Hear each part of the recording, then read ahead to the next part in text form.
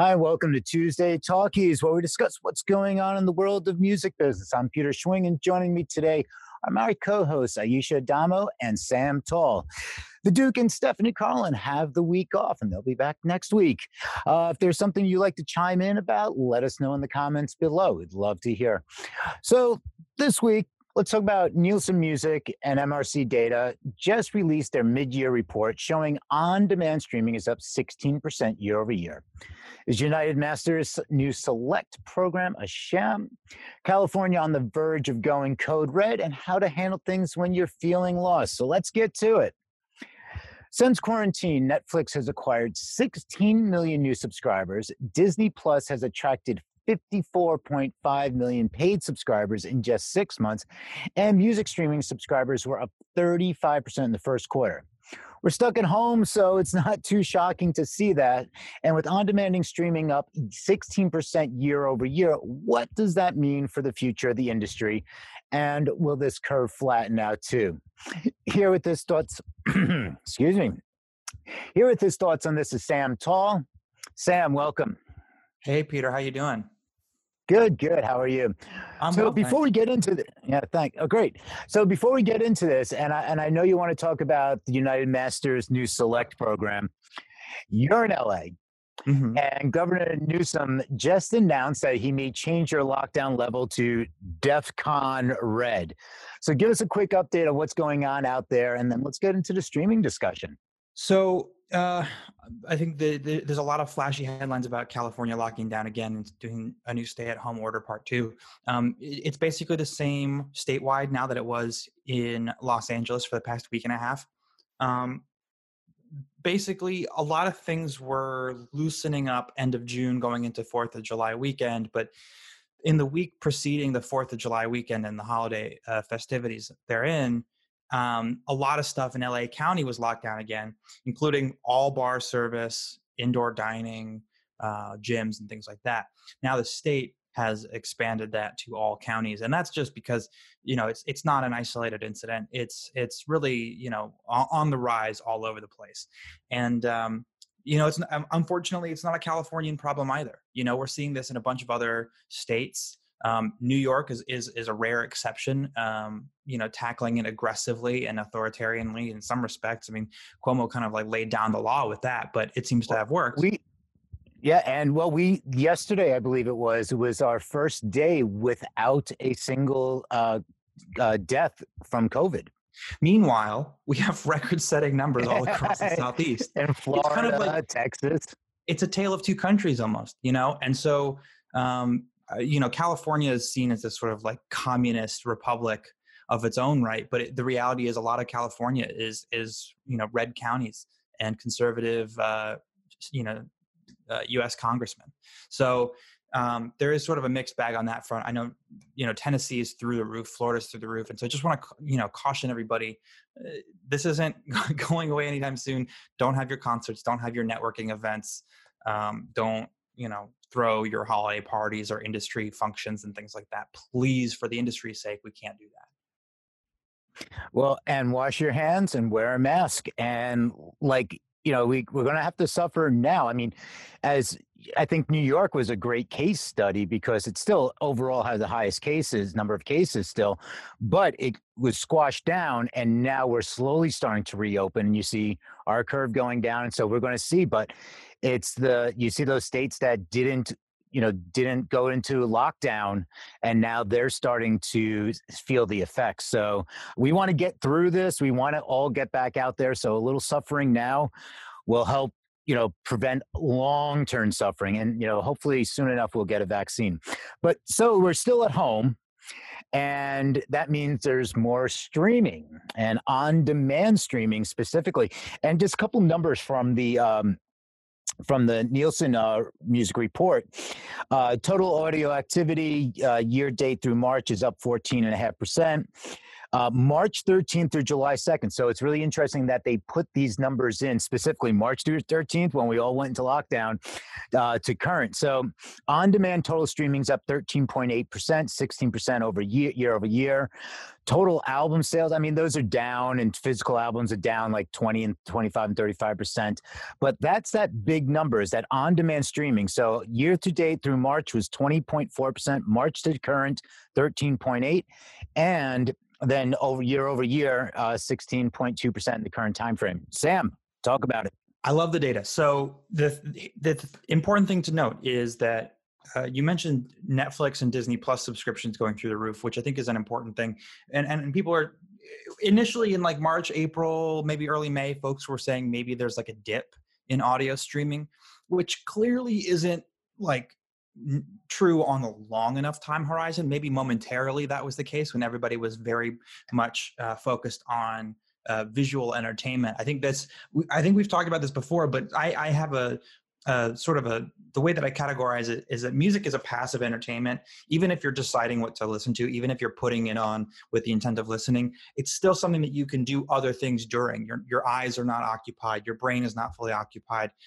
Your hands are not occupied. If you're watching Netflix, you have to pay attention or you're going to miss it, right? So the minute you walk away from the screen to go fix a snack or pour a drink, you're no longer participating fully in that entertainment. It's active in that sense. Whereas music, you put it on and it serves as a soundtrack to your life. Now, there are a lot fewer instances to soundtrack when we're not commuting, we're not going to the office and having to tune out our coworkers. So obviously music streaming is going to take a little bit of a dip, and Netflix, which you're not supposed to be watching in the office, is going to take a little bit of a rise.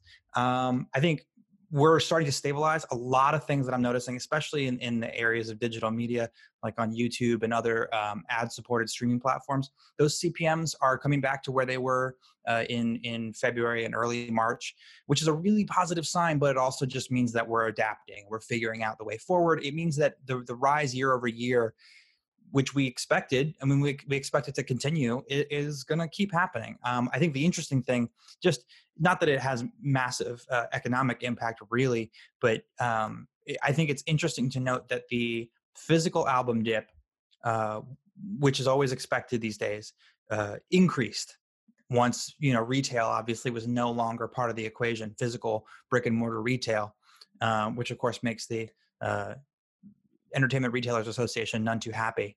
And so that's kind of like the way that you look at that data and say what's happening, what's the story it's telling. Because there's a clear difference between the pre-COVID and post-COVID physical retail. Digital is a little bit more consistent. Yeah, and I always say we're going to have to put that asterisk for 2020 for any kind of statistic, because it is just going to be all skewed. And one other interesting thing is about the number of subscriptions to a music streaming service, and looking at this globally during this pandemic. I was looking at this article and saying that services in emerging markets used the lockdown to offer free trials and reduced prices. And what they found was that the free trials, that people were converting more. Once they were in the free trial, they were converting into the paid model. So it kind of demonstrated the difficulty of obtaining a subscriber in the first place. But once they're in your ecosystem, it is easier to convert them into a paid customer. I mean, it's kind of an in for a penny, in for a pound kind of situation. Spotify historically, and I think this has been true for several years, their ad-supported tier has something like a 20 to 30% conversion to premium, which is extraordinarily high. It's a really, really, really strong funnel. And I don't know whether that's because they're annoying the shit out of their free listeners with ads about getting on Spotify Premium, or if it's really just that it's getting so embedded now in cultural awareness that you have to be on Spotify. That's how people are sharing music. And eventually you get tired of the ads or the limitations that are imposed on the mobile app. But I think I'm even that's not a free trial, so to speak. It's not like a 3-month thing like with Apple, but if it's a 1-year free trial and eventually you decide you're going to pay for it, or you go in on a family membership or the new Duo, couples subscribership. Mhm. I think it's a great model. I like it. It's the reason we keep growing, and I'm not. I have no reason to be opposed to the continued growth. Yeah, I mean, I can go on about that Duo where it's like, okay, so now you can get a couple, which means less revenue going to Spotify, Oh, the average and revenue that per means user is through the floor, yeah, but yeah. So the so total how is revenue that is going up. to It's like, increase? Yeah. How is that going to help Spotify? Yeah. So yeah, exactly. And that's a whole different conversation. I've posted on the web about that and my thoughts on that. And the one thing though about the clicking is that annoying people with the start free trial, or it's like, well, I mean, how many of us have set a record for clicks on YouTube skip free trial?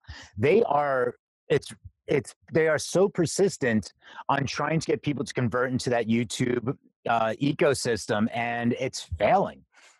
well, it's certainly not as robust as it could be. I think it's grown pretty decently in the last few years that it's been available, and YouTube TV just saw a price increase, so we'll see what that does to their subscribers. But and I'm sure that has more to do with the networks and the programmers wanting to up their license fees than YouTube actually thinking they can charge more for that product. But suffice it to say, I think, YouTube is identified as a free platform. And so when you ask people to pay for it, it's a little bit more friction. Whereas Spotify is primarily a premium platform. They over cater to the premium user, and then they underpower the free option, which isn't quite the case on YouTube. But I think one thing that you mentioned is important, and it's going to carry us into another topic here is average revenue per user is low for advertising models and high for premium models. And when you Mm-hmm. spread out how that premium subscription applies to a number of users, of course, the value per that user is going to go through the floor. I mean, if you're an individual subscriber in the US to Spotify, your ARPU is $10, minus whatever the transaction costs and other kind of overhead. But if you're on a family plan, which has a maximum of 6 accounts, and you use all 6 accounts, each person's paying something on the order of $2 a month, or it works out to just shy of $20 over the course of a year.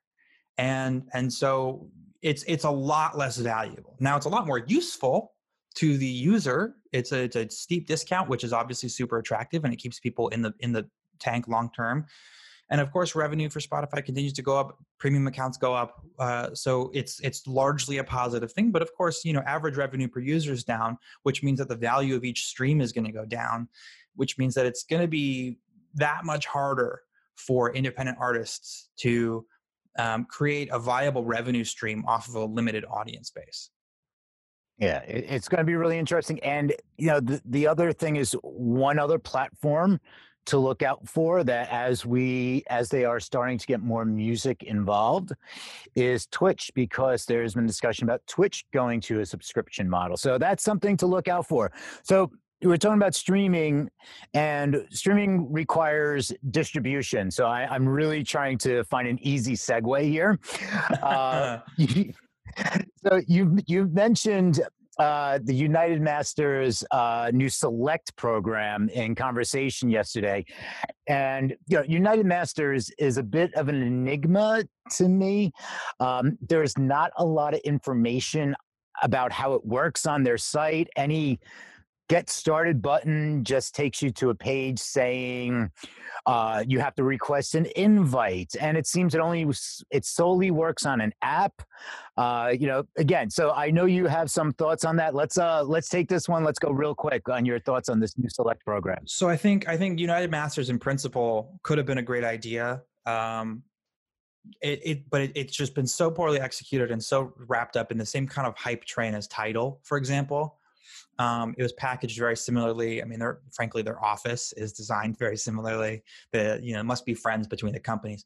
But suffice it to say, they were basically presenting the same model as STEM, and STEM pivoted. They had to, and they cut a lot of client accounts because they were overburdened. AWOL is cutting how much throughput they accept in a given year because they're overburdened, they're stretched thin. This is a distribution problem when you're trying to scale on a low margin. You have to operate at scale, or you have to do less service in order to accommodate. Now, I understand the motives for United Masters to pivot at least some of their clientele from a commission model of 10% to a subscription fee of $5 a month. We're all familiar with how subscription fees work, and so it's a pretty easy pill to swallow for a lot of people in terms of how to budget for it and what to make sense of. But let's keep in mind a couple of the numbers that United Masters threw out when they announced this new tier, this new service. Number one, they reported something in the order of like over 5 billion streams was, I believe, their number. They also noted that they have a little over 400,000 artists and a little over 500,000 tracks, which tells us a couple of crazy things. Number one, most artists aren't distributing music through United Masters. They're signed up, but they're not actually moving music. Otherwise, it would end up being like a track or two per artist. And we know there are artists who are doing more volume than that, which means that there are other artists doing no volume at all.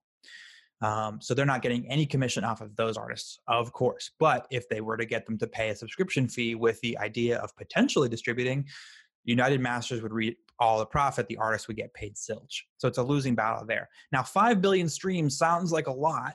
And indeed, it ends up being, millions of dollars processed. But when you divide that by the number of artists, on average, we're seeing something about like 12,500 streams per artist. Now, of course, we know there are some who are well more than that and some who are lower, but we're talking about the average here. And on average, it doesn't make sense for somebody to sign up for a $5 a month subscription fee when that would take about 50% more streams than the average artist is getting on United Masters in order to pay for itself, just to break even, let alone to turn a profit on that. So it's similar to the DistroKid or TuneCore model where it's a flat fee, you get your royalties, but it just does not work for the audience that they're serving. We'll leave for another day whether DistroKid and TuneCore work for everybody as well, the same, or if they're similarly mispositioning the independent artists.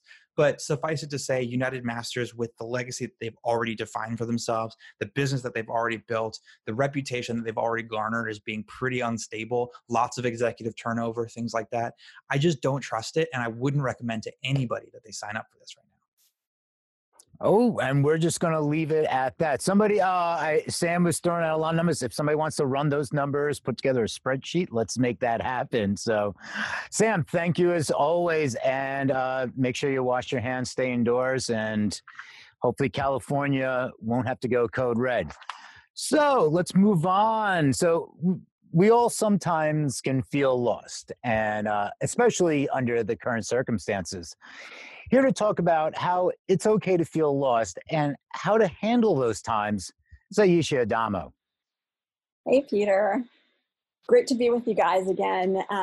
Glad to have you. Yeah. Like Sam was saying before, we're probably not out of the woods yet with this pandemic. So we need to be, hunkering down a little bit longer, I think, even though the summer months are here. And even though the CDC, I believe, just said that if everyone would just wear a dang mask for 6 weeks, we could actually be out of the woods. But I digress. With all these changes and the losses we're experiencing, it can be really easy to feel lost, to have no idea what the next right move is or really who to turn to. And I think also as creatives, we're accustomed to this kind of hustle where we're very easy to condition ourselves to think that we have to squeeze as much productivity as we can into this time of the shutdown. But sometimes putting all that pressure on ourselves is too much. That's why sometimes we just really need to step back and say, it's okay to be lost, which I've been doing a lot of lately. In fact, I actually think it's really healthy to just embrace the lostness of it all sometimes, knowing that we're not going to stay in this state forever. All emotions shift, and we're in very rapidly shifting terrain right now. So we can count on the change. As creatives, I think it's okay to put ourselves into allow mode, to put ourselves into full receptivity, and let ourselves be moved by the waves of uncertainty. See, I can't even speak anymore. I'm that far out there. Whatever that means for us, So by daring to allow and to be receptive, that also helps us build a certain kind of strength. It's the strength of the reed that bends in the wind. These times are challenging us to be even more open and to have even more inner certainty about the balance that will ultimately return. When we accept feeling lost, we're giving ourselves exactly the tools that we need to be found again. So how do we do that? How do we express these feelings and let ourselves fall into it? Well, for me, it's been a variety of things, from taking a walk in the neighborhood without an aim, without a plan of where I'm going, or going around my living room in circles, flapping my wings like a bird and not having a thought in my head, just being crazy. Why? I don't know. Why not? I mean, the things we do might totally defy logic. Like when the elevator tries to break down, just punch a higher floor, just like Prince said. We're just doing our own thing. And sometimes that's exactly what we need to be doing.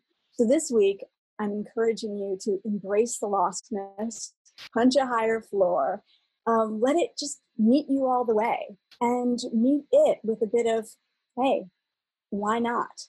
A little bit of absurdity, a little bit of wonder, because who knows what you might discover in the process. Right on. Thank you for that. One thing that has happened, and I've seen on the social media gurus and the social media coaches, and you talked about like too much pressure and like too squeezed productivity, and going back to, it's like what I've seen. It's like so many of these self-claimed gurus and coaches saying like, you need to take this time and you need to go after everything. You need to work harder. You need to take this time and, go learn 5 new languages, go learn a new skill, launch a new company. If you don't take this time now, it's like enough. And even, one of my friends too is just like, it's too much. They're like, I need to take a break because I mean, the news is too much. Everything with that is too much. And then it's like these people saying, if you don't take this time to go do these 5,000 things, you're missing an opportunity. And where it's more like, adding pressure. It's like people are under a lot of pressure as it is. So to step back and let things kind of come and like, yeah, go learn something if you want to learn something, but it's that pressure, like step away from the socials, because too many people are adding pressure to you without you even really knowing it. Right. And, we are in the middle of a crazy pandemic that we haven't experienced in our lifetimes before. So we're all in the unknown, and it's okay. It's okay to be lost and out there and, just do your thing. It's all right. Right on. Do your thing. Thank you, Aisha. It's always a pleasure. So, and that's it for today. Thank you for tuning in. If you want to chat with our host, stick around for the after show conversation. And if you find this interesting, please hit that subscribe button and ring the notification bell to be alerted about new shows. You can also find us at musicindustrycity.com and on your preferred podcast player. Thank you again to Sam and Aisha. Stephanie and the Duke will be back next week. Have a wonderful day. See you next time. Peace.